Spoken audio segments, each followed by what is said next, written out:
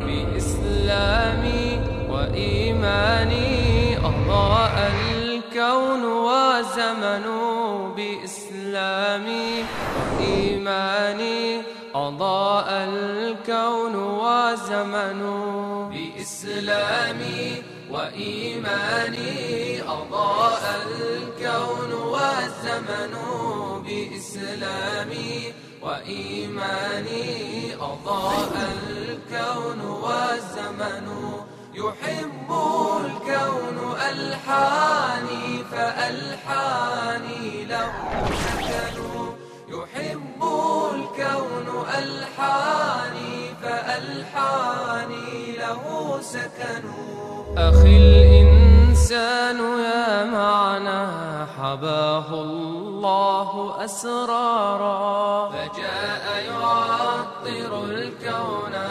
وينشر فيه أنوارا أخي الإنسان يا معنى حباه الله أسرارا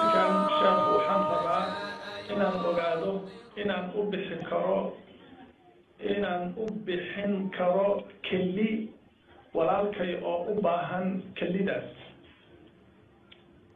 تفضل شيخ محمد. بسم الله الرحمن الرحيم. الحمد لله رب العالمين.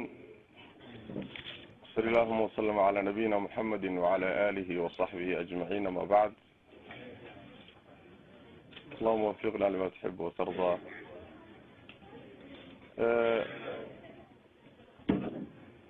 masalada ku saabsan jidka bini aadamka wax ka mida ma loo bixin karaa cid kaleeto oo naftiisu ay khatar ku jirto, ama kelida ha noqoto ama jidka qaybihiisa kale ee qayb ka mida la bixin karo, qaybta kalena lagu kaaftoomi karo ha noqoto. masaladaasi waa masalo ka mida nawaasisha casriga, horay uma jirin. markay timid oo masaladu ay cusub tahay, culimada casrigu way ka wada hadleen ama way ka hadleen, iyagoo isku dayay inay bal masalada hoos geeyaan ama u raadiyaan cumuumaadkii shareecada iyo qawaaciddeeda caamka ah iyo cumuumaadka nusuusta.